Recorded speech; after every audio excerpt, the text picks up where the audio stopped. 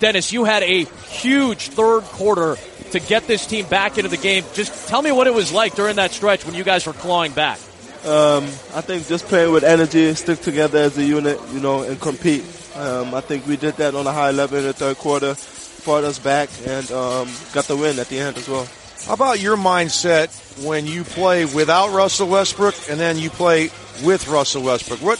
What's the biggest change for you when he's on the court or off the court with you? I mean, I'm still learning, to play with him and to play without him. I know how to do things, just being aggressive, try to extend the lead when Russ gets out. But we just got to figure it out. But I think we improve it, day by day. We just try to get better at it.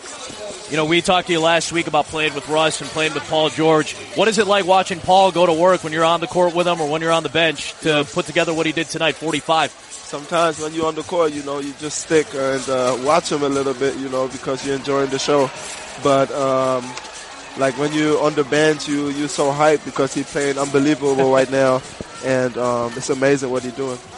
17 points for Dennis Schroder, 11 of them in a huge third quarter, all part of one of the great comebacks in Thunder history. Dennis, thank you so much for the time. All right, thank you.